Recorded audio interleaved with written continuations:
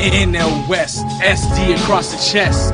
Youth movement, really dope ex-prospects. Big Willie, leader of the young pups. They hating on us, watch the youth them jump up.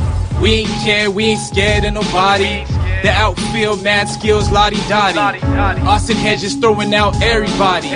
We at the ballpark, every game's a party. Ignorance is bliss, so we never trip. If the pitching's up the bar, then watch out for the kids. EBT is out here broadcasting. EBT is out here podcasting. Question and answer, James and Patrick asked them. Question and answer, James and Patrick asked them. Padres EBT podcast. Padres EBT podcast. Greetings and welcome to the East Village Times podcast. I'm your host, James Clark, and with me as usual is Patrick Brewer. What's going on, Patrick? Just chilling, James. How are you? Not too bad. Just kind of recovering after last night's loss from the Padres. They figured out another way to lose a game with a couple of walks here and there, bases loaded balk, and a botched double play. Go Padres. Yeah, it was pretty ugly. I didn't get to see the game, luckily, I guess, because I didn't want to see that kind of play. But yeah, I heard bad things, so not a good time. Their tank game is very strong. They should have won that game 3-2, but they just happened to just let it squeak by. And with a young team, that's just how it's going to be the rest of the year. And Padre fans like you and I are just going to have to deal with it. Yeah, they're going to lose their games like that, and it's going to be A-okay, and we'll be better for it, I think. Yeah, definitely. Well, folks, today on our 31st episode, we're happy and proud to have Eric Longenhagen, Fangraphs lead prospect analyst, with us here today. We're definitely going to delve into a lot of the prospects on the Padres farm system. What's going on, Eric? How are you doing today? I'm doing pretty good, guys. Good afternoon to both of you. Yeah, it's a good farm system. And I actually saw one of their extended teams yesterday, so I've got some fresh eyes on some dudes. So yeah, I'm ready to talk about one of the better systems in baseball. Great. Well, let's get right into it then. What did you see yesterday? Let's get some fresh news. Anything in particular? Anything catch your eye? They've just got a couple interesting arms down here. Michel Miliano didn't throw yesterday. He was charting, so I assume he threw in an intra-squad game today. But that's a guy who I think is going to rocket up prospect lists. Mid-season into the off-season, signed for $450,000 last July, if I remember correctly. It's just like one of those prototypical teenage bodies, like 6'3", 160, very easy delivery, and the velocity has already started spiking. Over the last several months, he was upper 80s, low 90s last fall, and has been more consistently in the low to mid 90s this spring. So I haven't seen him personally yet this spring, but scouts who have are very excited about what he's going to do this year in the AZL. They had Emmanuel Clase was up to 93 yesterday, and Ramon is it Fernando? I forget the Perez kid they signed out of Cuba in December. Favier. Ramon Perez Favier, yeah. The left-handed pitcher, 86 to 90 yesterday. It's a pretty mature body, so I'm not sure what else is going to come there. But yeah, he's got pretty interesting sink on his fastball. And then I saw some of the high-profile Latin American kids from last year, like Lopez and Jason Rosario and Tirso Ornelas were all playing yesterday, and things are pretty much as is there. Rosario's timing seems to be a little off, but I think he's got the most offensive potential of any of those three. It's just a little it needs more polish than I thought it was going to last fall. So that's kind of what I saw yesterday. It was just one look. They came to the East Valley yesterday, so I took advantage of that.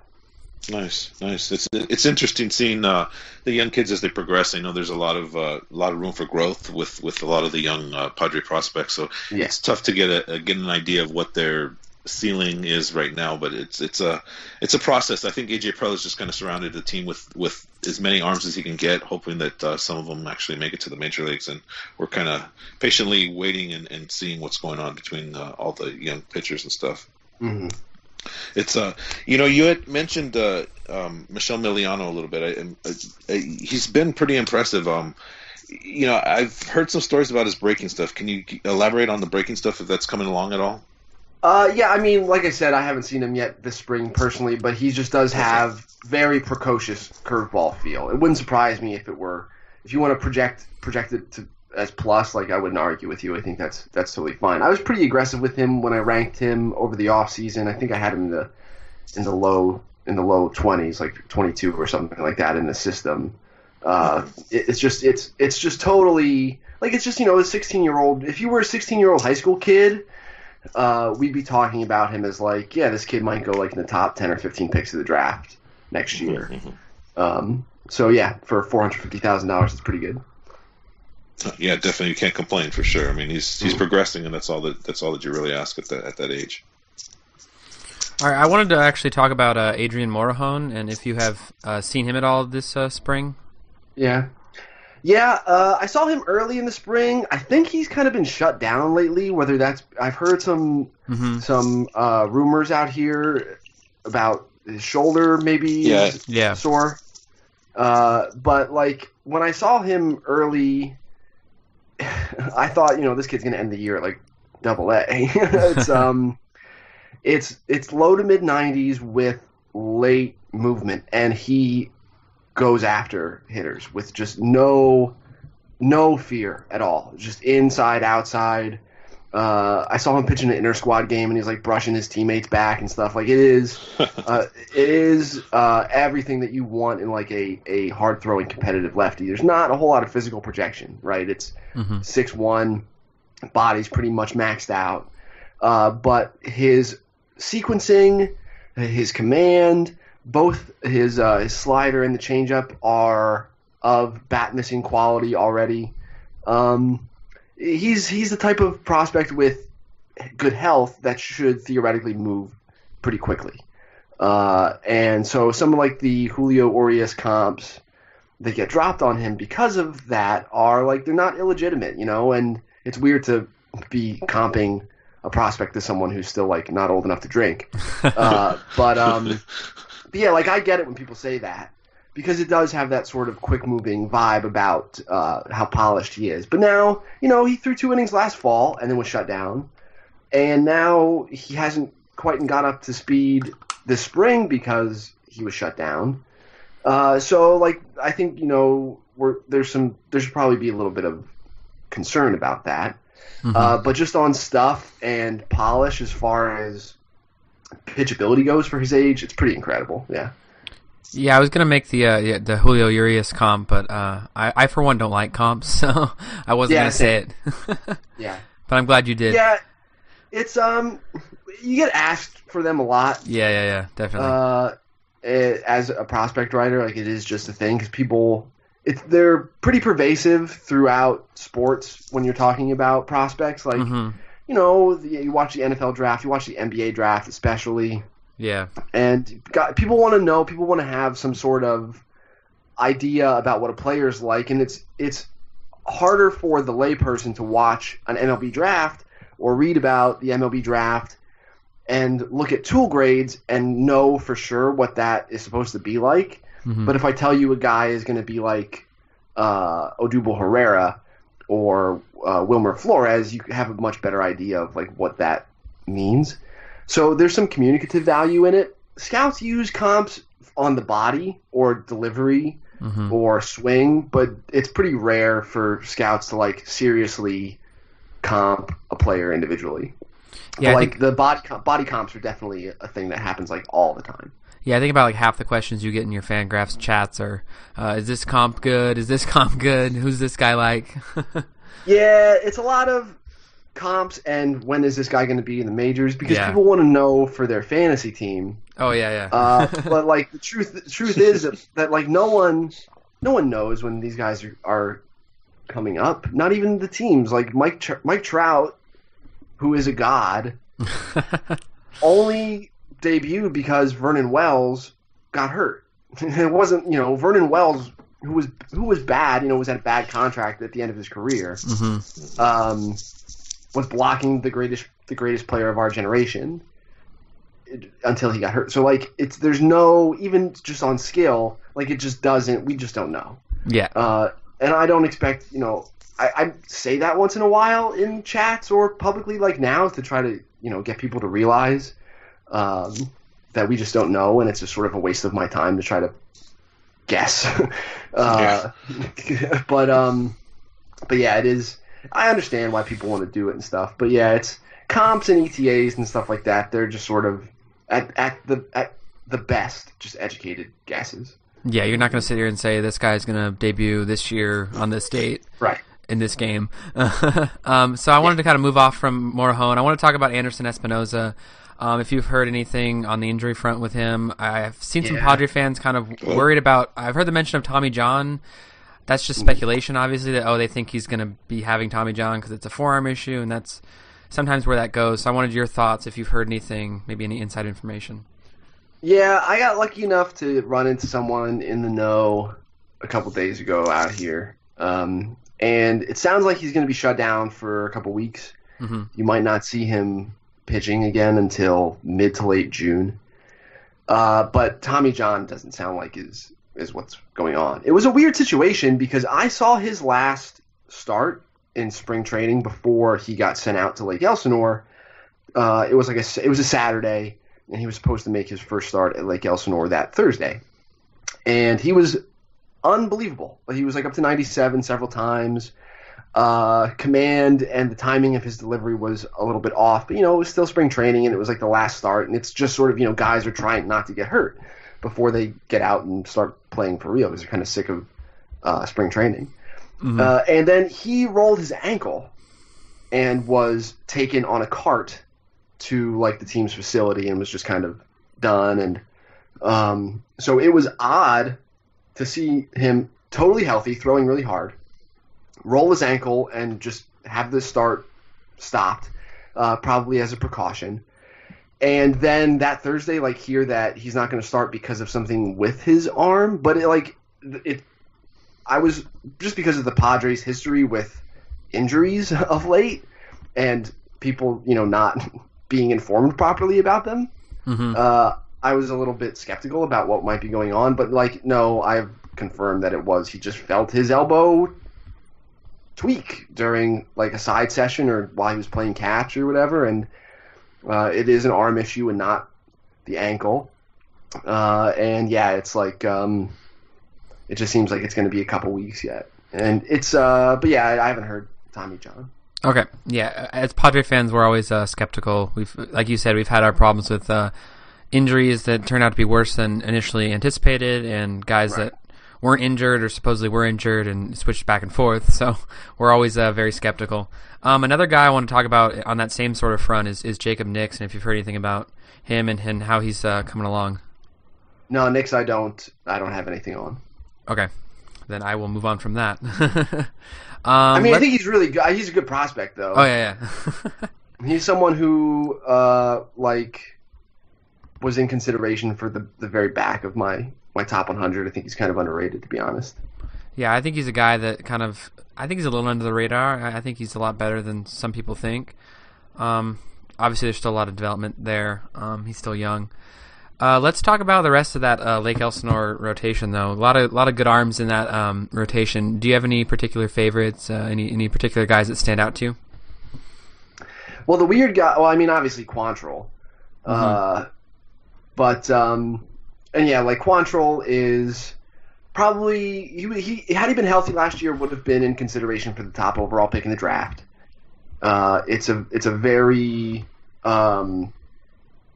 simple, direct delivery, chance for plus command, plus changeup, low to mid-90s fastball. Scouts don't love the breaking ball.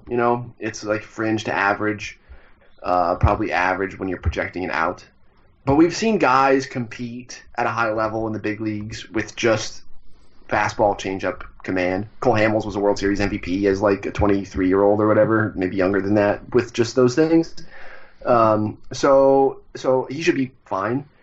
Joey Lucchesi, I guess he's probably been someone who fans have kind of flagged. His numbers, I imagine, are pretty good. Mm-hmm. He's more of a deception, funky, low slot, slingy delivery from the left side type of arm.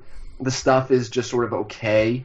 That's the kind of guy who you kind of, if you're aggressively projecting him, you project him in the back of a rotation, but you always kind of know there's a chance that once he hits the upper levels, once he hits like double A, triple A, that the stuff might, like that deception might not work as well anymore.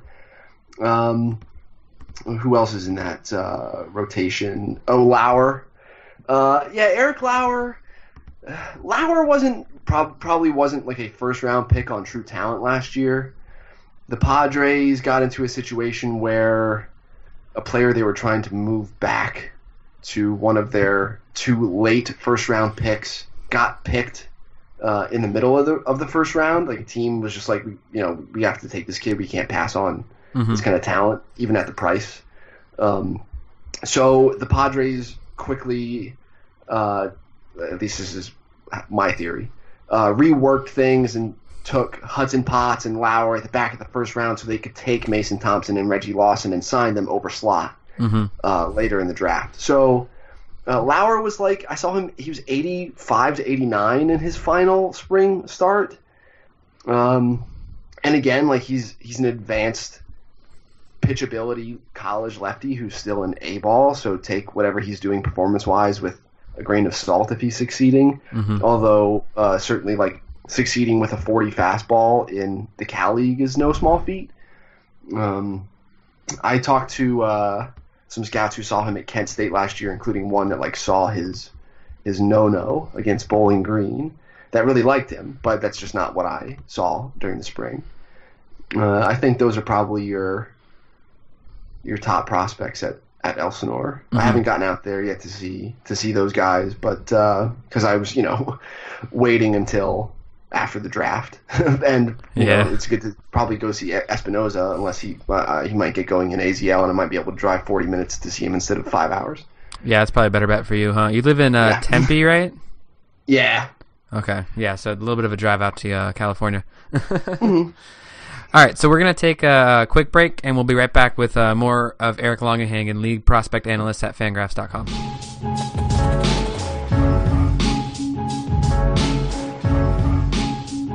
All right, folks, thank you so much for joining us on episode 34 of the East Village Times podcast. We're back with Eric Longenhagen of Fangraphs, the lead prospect analyst.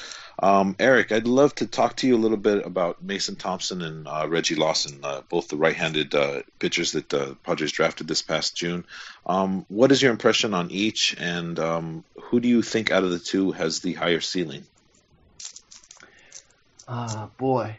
Yeah, Lawson is a guy who, entering his senior year of high school, I thought had a chance to be like a top 10 or 15 pick, based on what I had seen the summer before, which was like a burgeoning fastball, 87, 89 early in the summer was like more 90, 92, touch of 4. Late in the summer, really excellent curveball feel, very athletic, projectable body. Like it's a pretty prototypical righty high school profile. And then his senior year, his delivery sort of unraveled a little bit. He was hurt. His stuff was down. And like a lot of teams were kind of off of him, and he had an Arizona State commit, which felt like because of the injury he might honor. But yeah, I mean, like the Padres paid him. Last fall for me, it was low 90s with like a fringe sort of slurvy breaking ball. The delivery still wasn't quite back to where it was the summer before. But like this spring, scouts have seen him, think it's gotten a little bit better. Curveball's flashing plus. He's still like kind of just sitting 90, 93. So maybe you'd like to see the velo tick up a little bit as he adds some weight. But it sounds like, it was a good overslot sign at this point. It's an above average fastball, potential plus curveball. Thompson, scouts who have seen him this spring think, it's kind of weird. It's not bad, but it's just when you look at him, he's a big, physical, like 6'4" righty, and you expect this guy to come out and power fastballs past people, but it's really just kind of like an average fastball with a chance for above average to plus curveball and changeup with like plus command. It's just not. You look at the guy and just expect it to be different than it is. It's not bad. It's just kind of strange. But they both look good. I think Thompson probably has the higher ceiling. I just think that the secondaries are going to be better than Lawson's will. And I just have a little bit more faith in his ability to throw strikes consistently, more so than Reggie right now. But I think they're both really good prospects, a chance to be like above average mid rotation arms. Yeah, no, that's fair. They're both really young, just fresh out of high school, so it's kind of rough to project what they will be. I mean, whether they'll even start or relieve in the future. But it's interesting to hear your point of view. Let's move to someone who's a little more polished, someone on the AAA level. Dinelson Lamet is someone who Padre fans are kind of calling for already. Both Patrick and I are happy with him in AAA right now, kind of just growing, if you will. Give us a little progress report on Lamet and whether you think he's ready at this point in his professional career. Yeah, he's got big stuff. The question is, does he throw enough strikes and work efficiently enough to start? And yeah, I think you have to give him a shot, especially, like you're a rebuilding club. And at some point this year, it's probably going to make sense to give him a shot at the big league rotation and see how things pan out. He's 24, right? I think he's 24 going on 25 at some point this year, maybe. So you'd like there to be more control at this point than there is if you're projecting someone into a rotation. So while he's probably got like above average starter stuff, he's probably not going to pitch efficiently enough, even if he does start long term, to be that kind of guy. He probably fits more as like a number 4 type if he does end up starting. And I just tend to project guys who have this kind of control this late into a bullpen. But especially if you have a good major league team, then yeah, like this guy probably isn't starting for you. He's probably lights out at the back of your bullpen instead. So I understand that Padres fans want to see him because he's missing bats at AAA, like a lot of them. But when he comes back, when he does come up and doesn't get out of the 3rd or 4th inning because he's walked 5 guys, like don't be surprised. It's going to be like anything else. It's just going to be a work in progress, and maybe big league coaching helps him. There are a lot of paths for him yet to be a starter, and I've spoken with scouts who think that he can be, but I'm just a little bit more bearish than they are. Okay, but that's fair enough. It's tough for Padre fans seeing Jared Weaver start every 5th game, so it's natural for them to kind of want for a younger pitcher with a upside, if you will, to come in and take his spot. But I think the Padres are pretty much financially committed in Weaver, and they're just going to have to run him out there. And Padre fans are just going to have to be patient and wait for Lamet to hopefully work out some of his control issues in the minor leagues. And this is why you have to, Padres fans should be focused on the draft and the farm system and not anything other than the developing young players at the big league level. Like, you just kind of have to selectively focus your attention. Yeah, the majority of the fan base is content and happy with the progression that's going on, but a lot of them are sadly the fan base has just been abused for the past 10, 15, 20 years with fire sales and other unmentionables. But it's natural for them to be a little concerned. But the farm system has never looked this way before for the team in my adulthood, at least, and it's exciting to see all these young players and their upside is unknown at this point, but it's still exciting to have a system that's trying at this point, and for a long time the team wasn't trying, and was really sad. Let's talk a little bit about the international market. It closes on June 15th. Luis Robert is a name that's really been out there. I would imagine he'll sign before the period to take advantage of the financial downfall that's coming his way. But let's talk about Robert and what you see in him, and if you think the Padres will even have a shot at throwing more money into that market. Yeah, I think everyone sort of knows that the White Sox kind of set the market. They were the first ones to really put in like a pretty serious bid. And after that, so the people that I've spoken to about it, and look, let me start by talking about the kid. I saw him last summer. The Canadian national team did a tour of the Can-Am League, a bunch of like small towns in the Northeast. So I went to see him there. And he's been of interest to international scouts for a number of years because the talent in Cuba is more or less drying up. I know it maybe doesn't sound that way, but like we're at the tail end of this run where after Robert, there are a couple kids yet in Cuba, and it's such a huge part of the culture there that there are always going to be young kids coming up. But just think about the way that we've had older Cubans like Orlando Hernandez and Livan Hernandez from the mid-'90s, and then they just started getting younger with Yoenis Cespedes and Jose Abreu, and they got a little bit younger with Puig, and they've just gradually, the age of the kids coming out of Cuba has gotten younger and younger and younger because people internationally have all seen this day coming, which you alluded to, where Major League Baseball ownership is just like, we don't want to spend this much money on these kids anymore because we'd like to keep that money for ourselves.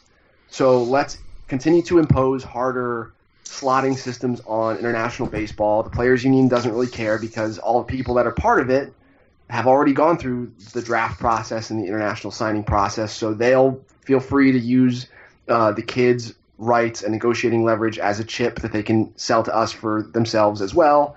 So let's do this. So that's why, like, in my opinion, we've seen a flood of younger Cubans coming over before this year's July 2nd slotting system takes hold.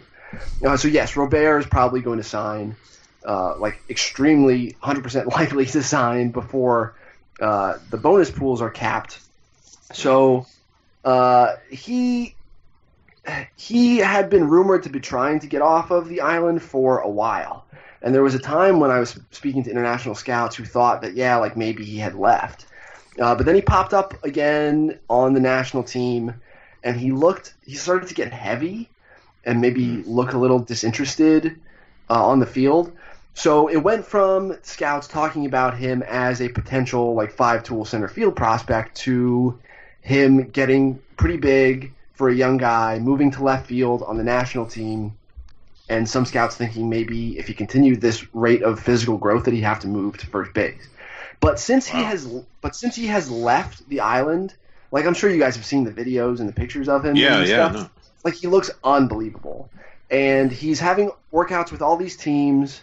And he's consistently homering off of live pitching. It's not great pitching, but he's doing it, and he's running exceptionally well. And he just looks like every bit the part of the tooled up Cuban guys that we've seen come over the last half decade or so. And it would probably, as soon as he sets foot on a professional field, he's a top 100 prospect type of guy. So yes, it seems like the White Sox set the market. The teams I've heard most aggressively pursuing him are St. Louis, and it's all the teams that have gone over their bonus pool already, right? And I'm sure you guys know why. It's just they don't have anything to lose except more money. Yeah. Mm-hmm. So the Cardinals I've heard are big time players because of their draft pick situation this year. They signed Dexter Fowler, lost the pick. Yeah. They lost other picks because of the Astros hacking scandal. They don't pick until the mid-'90s in the draft. So this is the last opportunity that they are going to have to add a big-time amateur talent to their farm system. So it's logical for them to pursue this guy in an aggressive way. I've heard the Padres are interested, obviously. I think Ben Badler at BA reported that Preller was not at the Padres' private workout for him last week, which I think is maybe a telling sign. But of course, Preller's got the third overall pick in the draft to worry about, so he's probably seeing guys like that. Again, Badler reported, John Mozeliak, the Cardinals general manager, was there. Preller was not, probably because Preller has Royce Lewis and Hunter Green and stuff to worry about, whereas Mozeliak does not. So that's sort of interesting as far as it relates to the Padres. The Astros are another team who I think they've spent pretty heavily in Cuba recently, and it's gone pretty well. I think the early returns on the guys that they've signed, especially from Cuba, are pretty good. So they might be, and it's another team that doesn't really have a chance to acquire high-end amateur talent anytime soon because they're just a really good team who's not going to pick very high in the draft for a while. So there's some argument there. And, there are people that think when push comes to shove that the White Sox and Jerry Reinsdorf just aren't going to pony up the cash necessary to sign this guy. And I think that's kind of what my gut tells me now. If you ask me to handicap the teams that were going to sign Robert, I'd probably have the Cardinals number 1 and Houston number 2. Okay, that's fair enough. The White Sox aren't over their cap limit this period, are they? No, their situation is interesting. They signed a couple interesting international guys, but they weren't over their limit. But because of the way international amateur signing works, most of the guys for this year's upcoming class already have handshakes in place with teams, and the White Sox don't really they're not in danger if they blow out this year's bonus pool ends June 15th. So the White Sox, if they blow out their pool by signing Robert, will be barred from signing expensive players for the next couple of years, but they don't have any expensive agreements in place that they'd be breaking if they were to sign Robert right now, so that's why they're in. Whereas a team like, I don't know, the Red Sox or whatever, have agreements in place with guys that they have to break if they were to sign a guy like this.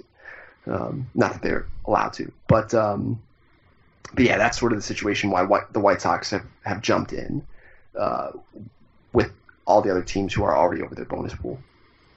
Well, it's definitely going to be an interesting story to watch in the coming weeks because he's got to sign sooner rather than later. So yeah, he's basically got a 2-week window to sign because he'll be eligible to sign on May 20th if he hasn't already agreed to a deal. Yeah. But he has to sign before June 15th, so there's a 25-day window. Yeah, so we will definitely see a conclusion here, hopefully soon. So you mentioned the draft a little bit, so that's something I wanted to get into, so now's probably a good time. I wanted your thoughts on if you think it is at all plausible that Hunter Green falls to the Padres at 3, and if that is not likely or you don't think that's going to happen, if Royce Lewis is a nice consolation prize, if you want to even call it that. I think there's a chance that Green falls to 3. It would probably have to revolve around his seeming disinterest with Cincinnati. Yeah. I know that Keith Law has reported that the kid, was it Keith or was it Hunt? I don't remember. Someone has reported that, and I've more or less heard this as well, that the kid has, as he should, vetted the orgs at the top of the draft and discussed their pitching development philosophies with them, and it seems as though he came away maybe a little bit apprehensive about Cincinnati. But ultimately, the Reds if the Reds draft you number 2 and offer you $7 million, are you going to say no? So if the Reds really want him, they could draft him and sign him. But I think what the argument that people aren't talking about is how good Kyle Wright is. Yeah. The top of the draft seems to be Wright, the Vanderbilt righty who's consistently 93, 94, will touch a 6, plus breaking ball, chance for an above average plus changeup, chance for an above average plus slider, has an incredible Michael Kopeckian physique, 6'4", 220, totally shredded, unbelievable physique, explosive arm. He just wasn't very good at the beginning of the year, but he's been lights out lately. And I think it's worth asking if you'd rather have that guy than Hunter Green, who is, he's an exceptional talent. But there are scouts who don't think he's got a swing and miss breaking ball in there. So, like, I think it's fair to wonder which one of those guys you'd rather have at 1 or 2, along with Brendan McKay, who, if folks listening to this don't know, Brendan McKay, Louisville lefty, strong body, low 90s, plus curveball, chance for plus command. Like, it's also very good. So, like, if Green does fall to 3, I think it might just be because the Reds and Twins just like McKay and Wright better than him, which I think is there's an argument for that. Royce Lewis at 3, yeah, like I've heard them with Lewis too, just like everybody else has. Lewis he's really good. 70 runner. He's not a shortstop for me, but I could see a team trying it there for a while. It's center field for me. It's still a premium defensive position. And like has a great feel to hit. He hit very well against elite pitching last summer on the showcase circuit. Good feel for all fields contact.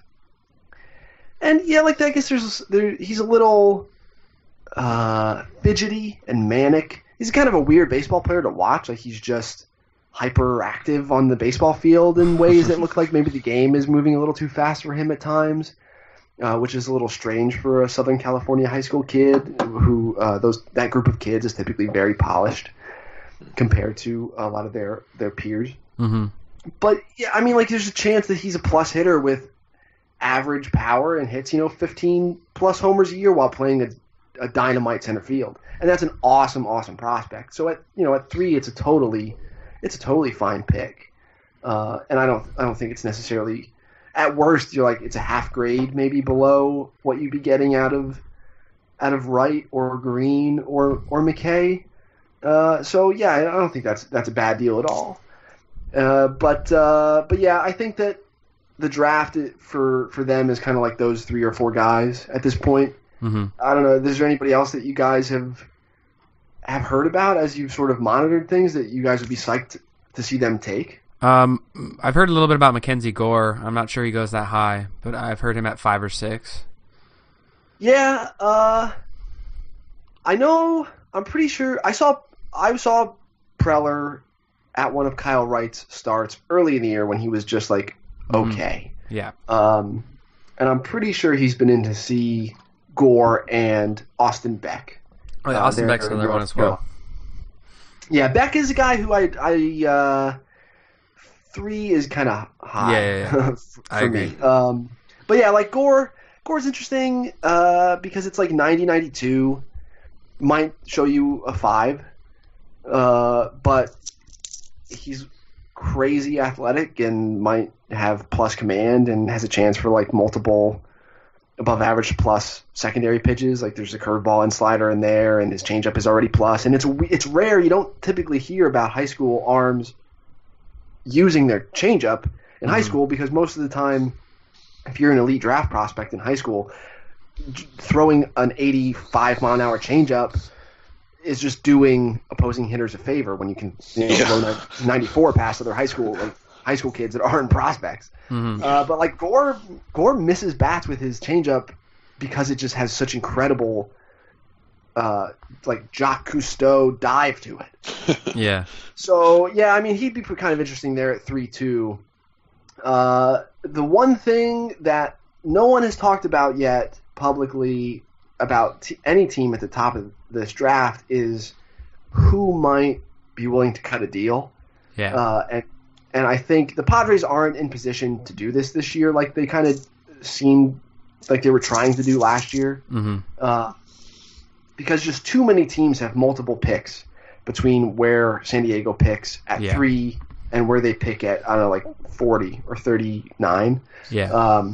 Like the Reds and the Twins and Tampa and even like Toronto and Chicago, who have multiple picks at the back of the first round, can thwart the best laid plans of these underslot deals up top to try to move talented high schoolers back to your second pick. And further complicating things is the way the bonus pools up top have changed. I don't know if you guys have thought about this, but like the Phillies' first overall pick last year had a $9 million slot value, mm-hmm. and then the Reds' pick at 2 was like 7 3/4, and the Braves was like 6.5 at 3. And this year, the bonus amounts are like more leveled. Twins pick at 1 is the slot value is like 7.7. Yeah. And then the Reds are 7.1, and then the Padres are like close to 7. So it's harder to like the Phillies last year could say, hey, Mickey Moniak will give you whatever $6 million because the next place you're going to go, you're only going to get $5.5 million. So you can go number 1 and get an extra $500,000, and we get to save $3 million that we can move back to our other picks. But it's just harder for teams to do that this year because if you're the Twins at 1 and you call a kid and say, hey, the next highest place you're going to go is at 3, so we can save $1 million and you make an extra $200,000. Like, it's just not as easy to do it as it used to be. So I'm not sure if the Kyle Schwarber type of deal, the Carlos Correa type of deal, like that stuff's doesn't seem like it's going to happen as much anymore. And certainly not in this draft unless you're like maybe Cincinnati. It sounds like might be the one team that has an interesting opportunity to do it. But yeah, so I think it's kind of just like your board is your board up top, and you just take who's there.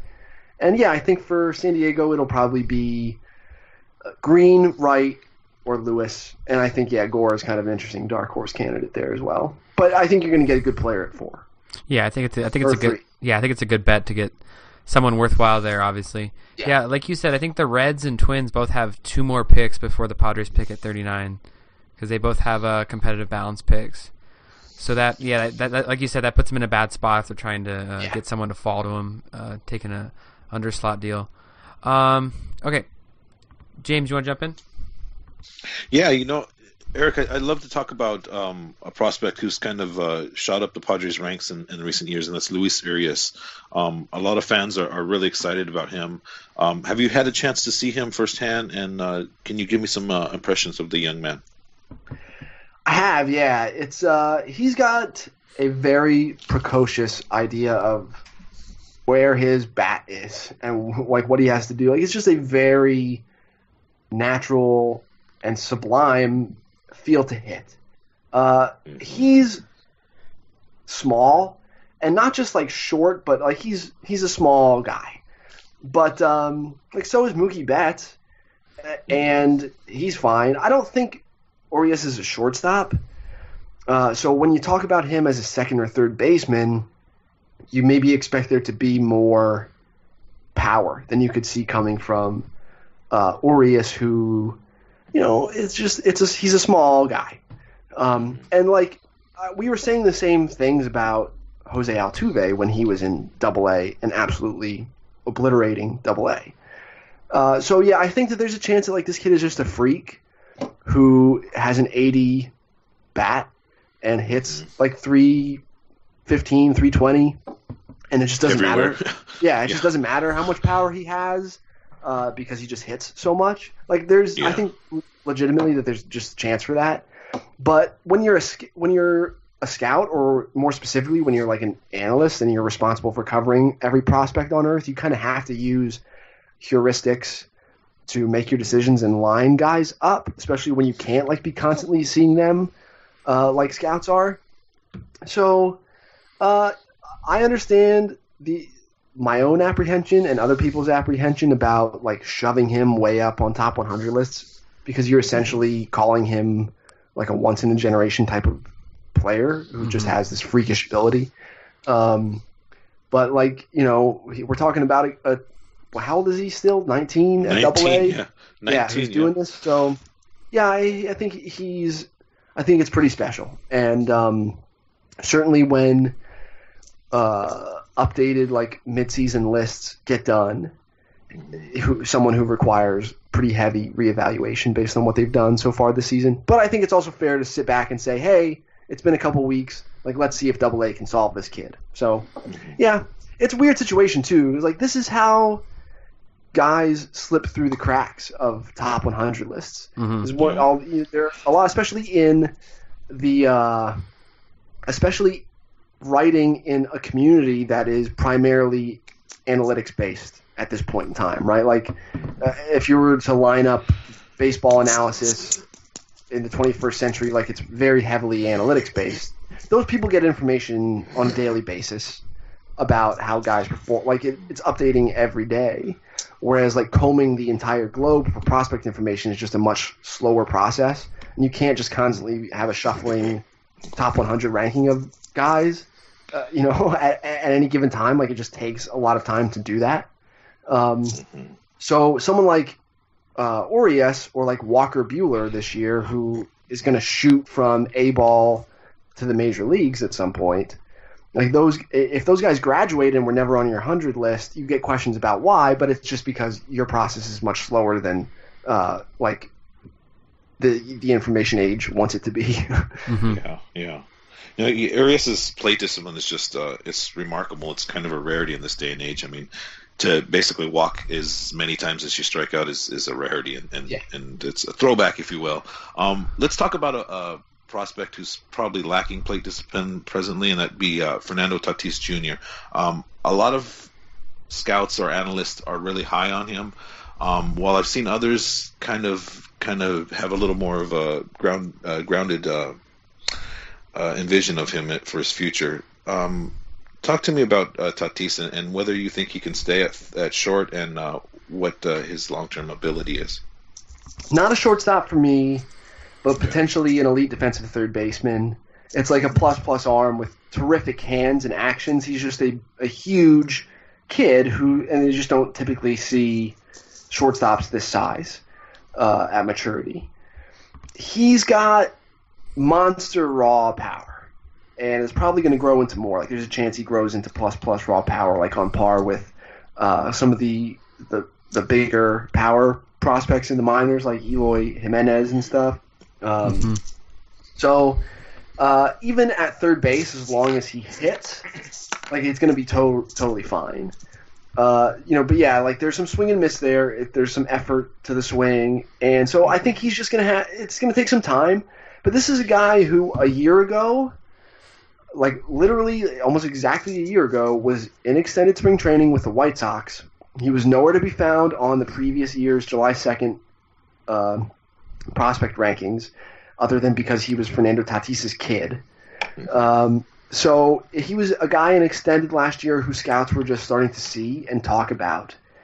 And by late in the summer, everyone loved him. So I know it's been a slow start, but he's the age of a kid who is typically still back here and extended and plays late in the summer at short season ball somewhere. So I think the fact that he's struggling is totally fine. He's going to have to make adjustments at some point. He's going to have to learn how to make adjustments at some point. Everybody does. So, it's just time for him to face failure for the first time and learn how to deal with it. And it's probably better that he's doing it now than doing it like Byron Buxton has had to in front of every Twins fan who has expected him to be, unbelievable since he was drafted. And I think it's just better for you to learn how to deal with it, I think, for most players at the lower levels of the minors, and it's just growing pains. I think he'll be fine. I think he's really, really talented. All right, so another guy that actually shares a team with Tatis, I want to talk about Jorge Ona, and your thoughts on him, maybe a little comparison between the two. I think both have somewhat similar issues with strikeouts, although I think Ona to a lesser extent. What are your thoughts on him? Yeah, Ona's, and like a lot of the Cuban guys who come over, he's seen physical fluctuations because these guys go months without playing games and they're like in hiding, and it's not a fun situation. So when he arrived stateside last fall, he looked big and like slower than international scouts reported him as being. But this spring it's been better, and I think there's a chance that he hits for power, provides some value on the bases, and plays a good corner outfield spot. I'm probably off him as a center field prospect at this point. And he's probably a little old for the Midwest League.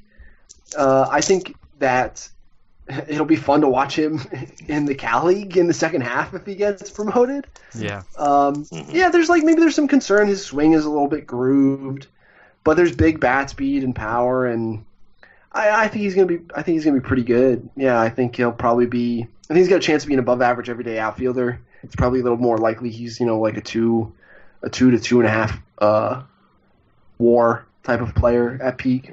So Yasiel Puig comp or no. No, he's just Jorge Ona, man. Yeah, that's a good way to describe it, I think. Yeah.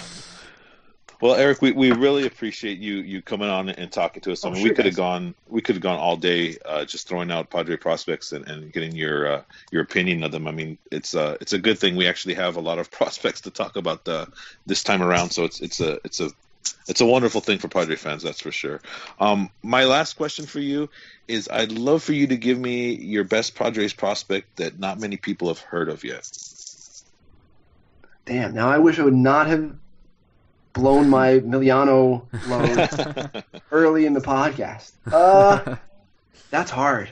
Maybe like a Michael Baez. We haven't talked about him. I know a lot of people haven't. Baez. Baez is another Cuban righty. He's huge, man. He's like he might be 6'7" when all is said and done. Mm-hmm. He's more of an arm strength lottery ticket right now. He's like a big stiff kid. It's not like Miliano where it's loose and there's like touch and feel and you can see the command. He just throws real hard. So yeah, he's pretty interesting. But oh man, I'm trying to think of the guys I put like way down the list last year who would be interesting to talk about. Henry's kind of interesting, and I know people who are a little higher on him than I am, just because they've seen him throw harder than I have. Like I've seen him at 88, 89, but others have seen him like 2 to 4. Okay, all right. I think I got my guy. All right. Yordy Barley. Okay. So shortstop. Barley, shortstop who signed for, I think it was an even million last July, was super raw and is still pretty raw from like a refined baseball skills perspective, but he can absolutely fly. He has the tools to play shortstop. And when I saw him last fall, he was weak with the bat. Like this is what international scouts were saying. It was totally what I anticipated to see. It was just a raw tools kid who you like expect to see at the complex level for a couple seasons as he works on his baseball acumen. But there's the tools for shortstop there, and whatever else comes, you just is great. He's been parking balls in the like lot past where the Padres outfield fence is in Peoria. Mm-hmm. Wow. Okay. Yeah, like he's been tanking some serious bombs this spring.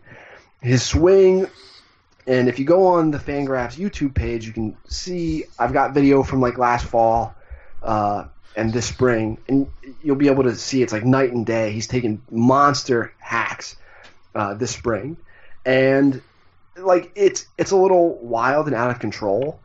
But he was like a slappy teenage, like, he was a 16, 17-year-old hitter in the fall last year, and now he's like taking, I don't know, like there's more power there than there was last fall. So now we're talking about a prospect who has a chance to be good defensively at shortstop, run really well, and hit for some power. And if he hits, like that's a huge ceiling player. Like a shortstop who hits and hits for power is like Corey Seager does that. That's ridiculous. Yeah. So, I mean, he's way far away, and projecting him as such is we're getting ahead of ourselves, and we want to see him play consistently in games more than just extended games before we start talking like that, obviously. Mm-hmm. But those kind of tools, these kind of tools don't grow on trees either. So, that's a guy who I think Padres fans should be monitoring in the low minors, probably on one of the 2 AZL teams this summer. Because the tools are pretty crazy, and it just sort of gets lost among the other July 2nd kids like Luis Almanzar and Morejon, who just signed for more money. And they're objectively probably more talented, but this is definitely a dude who you should be paying attention to. Along with Gabriel Arias is another guy we could talk about from that signing class, and Justin Lopez and stuff. Yeah, it's a lot of fun to sit in Peoria and watch the Padres kids right now. For sure. quick question: between the young shortstops that they drafted or that they signed through the international period, Barley, Almanzar, Arias, Lopez, which do you think has a long-term ability to stick at short? I know they're all around roughly the same age, and they're all very young.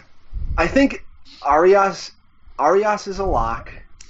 Yeah, he's very good defensively, right? Yeah. Barley is he has the physical tools to play there, but might ultimately move to second base. I'd say it's probably he's probably 50-50. And then Lopez and Almanzar are in the possible but unlikely category for me. Like, if you're putting all the shortstop prospects in the buckets, I say that Arias is a yes, Barley is a maybe, Almanzar and Lopez are probably not, and Tatis is probably in that realm as well. Yeah, that's all, right? Yeah, that's the four core group, I guess you could call. But yeah, I talked to Chris Kemp last season during the Futures game, and he was telling me how Arias is so solid defensively that he was just impressed with the ability that he had. I mean, I guess he saw him in a parking lot taking ground balls, and he was just eating them up like nothing. And so it's interesting. Eric, thank you so much. We ran a little over, but that's just because we were having such a great time talking to you. We really appreciate you coming on, and we'd love to have you on again if you ever had some availability to talk about these Padre prospects again. Oh, sure, guys. Yeah, anytime. Cool. Patrick, anything else for Eric before we dismiss him? No, I think we covered just about everything we possibly could in the time we had. Yeah, definitely. Once again, Eric, thank you so much. Fangraphs lead prospect analyst Eric Longenhagen here. It was a great time. Thank you so much for coming on, man. See you guys. Take care. Well, folks, there you go. It's great to hear someone with the experience and knowledge that Eric has talking about our young players and kind of giving us a little bit of a prospect report on each of them. It's going to be fun to see these guys develop and get here eventually over time. Yeah, there's definitely a lot of guys to talk about, and we covered almost all the big ones, I think. So definitely a good conversation. Yeah, I just wanted to give Eric a shout out. Follow him on Twitter. He's at Longenhagen. That's Longenhagen. He posts daily pieces at Fangraphs, just prospect notes, guys he's seen recently, guys he looks at in the backfields. It's definitely a good read. It's not always about Padre prospects, obviously, but I think it's still a good read for anyone who's interested in getting to know more about kind of under the radar prospects or maybe some big name prospects as well. Yeah, definitely. It's a good time with Eric, and it's always good to get an outsider's viewpoint of the team and the players. A lot of times we get our constant views from our own Padres analysts and Padres scouts, if you will, and it's nice to hear something from someone who's not biased, if you will. Yeah, he's got a pretty neutral viewpoint. He has no, stake in the team at all, so it's nice to hear the good reports and the honesty as well. I mean, some guys we're a little higher on, he's not as high on, which I think that's fair. There's always going to be some disagreement in the industry. Yep, definitely.